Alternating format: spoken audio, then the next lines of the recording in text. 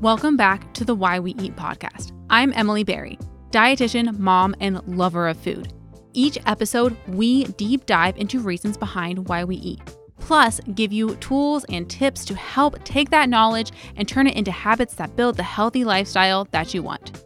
Now, if you're wanting more individualized support or guidance, please reach out to me on Instagram at Mama Berry Nutrition. Now, let's dive in.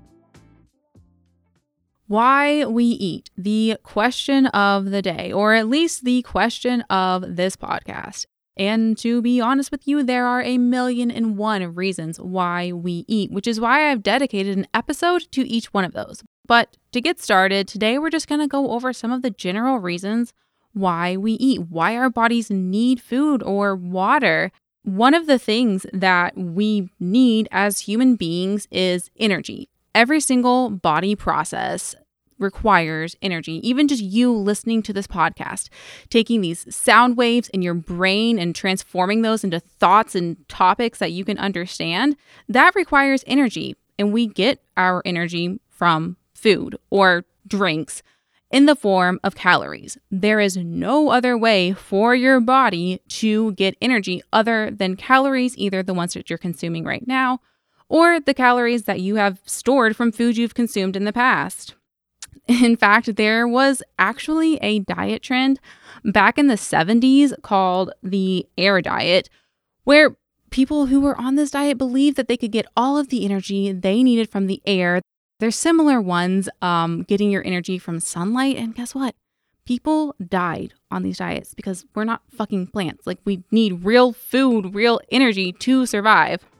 We also need water, but I have an episode dedicated to that coming up in just a few episodes, so we're going to skip over that for now. On top of just energy, our body needs nutrients. We need carbs and proteins and fats and vitamins and minerals for all of the different functions and processes in your body. Each thing has its unique role. And it's really important that we are getting enough of each of these categories so that our body is able to function. One of the examples that I like to use with my clients is the example of our bodies being like a city or like an ecosystem.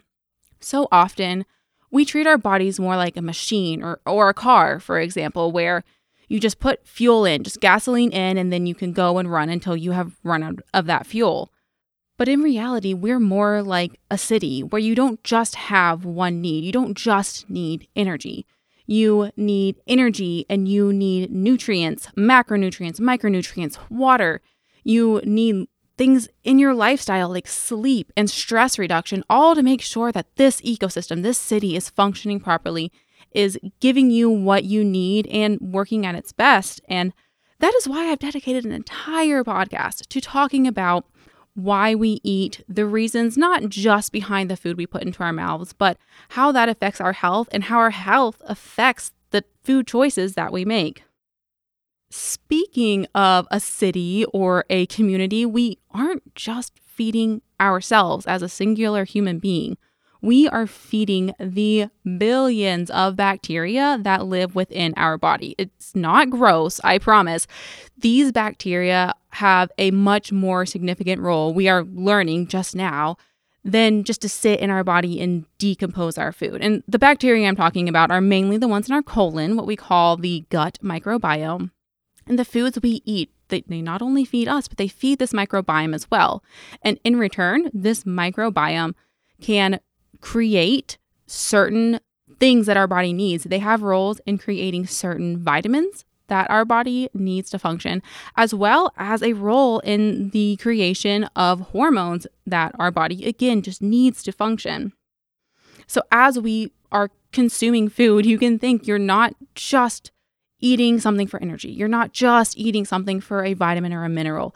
You are eating a complex chemical structure. I know you've probably never heard of your food referred to in that way, but that's what it is, that our body is able to break down into its individual components, put it where it needs to be in our body, feed the city that is living within your body, and in turn, give you what you need to be human. So these are just some of the physical reasons behind why we eat. But physical isn't the only reason why we eat. Food is not just a source of fuel and nutrients and water and, the things that your body physically needs. Food is so much more than that. One of my favorite quotes of all time is from the movie 100-Foot Journey, which I would recommend if you have not seen it. And that is where they say, food is memories. I mean, how true is that? How many times have you been eating a holiday dish or something from your childhood and it just brings you back to that moment? You can start to hear the sounds of the kitchen or feel the warmth of the oven when you are eating this food. It just snaps you back. It brings you back because food is memories. Food is comfort. Food is nostalgia. Food is togetherness. We as a species, as human beings, we gather around food. We utilize the table as a place to converse, to catch up on the day, a break from work. And it is all centered around food. I mean, how many other times of the day are you sitting with your family, having conversation away from the screens, away from work, than at the dinner table? And we can associate food with a lot of positivity, and we can even associate food with some negativity, depending on how you grew up or the conversations that were had around the table. I find so often with my clients when they have mental blocks around food, it is because of a lot of the behaviors that they were raised with, whether it be their mom going to Weight Watchers meetings and constantly counting points or trying a new diet every few months and having this, attempt fail cycle that then gets passed on to themselves as they get older and they want to try to be healthy. Or it could be mentalities like finish your plate or I made this for you, so you must eat it. And these small seeds that are planted when we're children, they continue to affect us as we get older. A lot of these mindset issues will be discussed in this podcast, so I'm not going to overly talk about them today. Just be on the lookout for episodes on mindset pieces in the future. Speaking of mindset, our mindset definitely changes when we are eating food around people versus when we are eating in the comfort of our home or even by ourselves. And these social aspects of food and of eating are, again, reasons behind why we eat. These will also be addressed in upcoming episodes. Beyond the individual reasons why we make food decisions, why we eat, there are overarching cultural and societal reasons behind our food choices.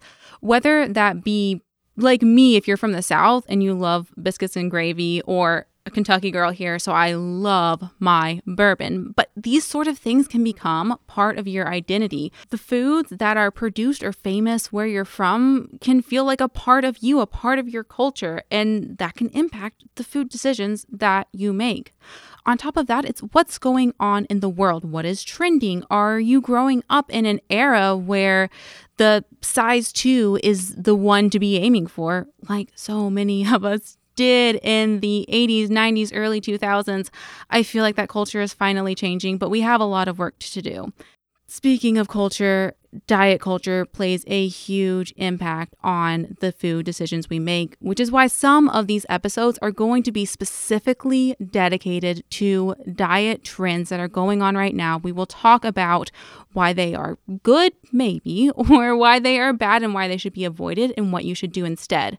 In this season, we will be discussing fasting. That's a huge one, popular right now with the OMAD or intermittent fasting. And I have a guest who is well versed in this topic to be discussing that. So really excited for that, as well as all of the episodes to come. We will go into detail on so many of these topics in future episodes. But if you're looking for some more information today, be sure to reach out to me. You can find me across all social media at Mama Berry Nutrition. I'm Emily Berry on Facebook. Or you can visit my website, mamaberrynutrition.com, to maybe schedule a consult or just email me, message me with any questions you might need answered ASAP. And if you're wondering why you should listen to me, well, let me tell you. I am a registered dietitian, which means I went to school for this. I learned the ins and outs behind food and the way our body functions. I also take a special interest in the psychological reasons behind why we eat and continue to study in that area. Before I became a dietitian, I even worked in food. I was a chef working in restaurants, so I definitely have a passion behind food, what we eat, and I am also a mom. So if you're listening to this as a busy parent and you think there's no way I can implement the tips that she gives me because I'm busy, I'm exhausted, girl, I'm right there with you. I have all of the struggles of being a parent, and sometimes that does impact my health and the decisions that I make around food. So I get it. Thank you so much for listening to today's episode, for taking time to get to know me, to know the podcast, and I really hope you stick around. There is a lot to be learned in future episodes. So thank you so much for listening. Looking forward to seeing you in the next one and wishing you a happy and healthy week. Bye.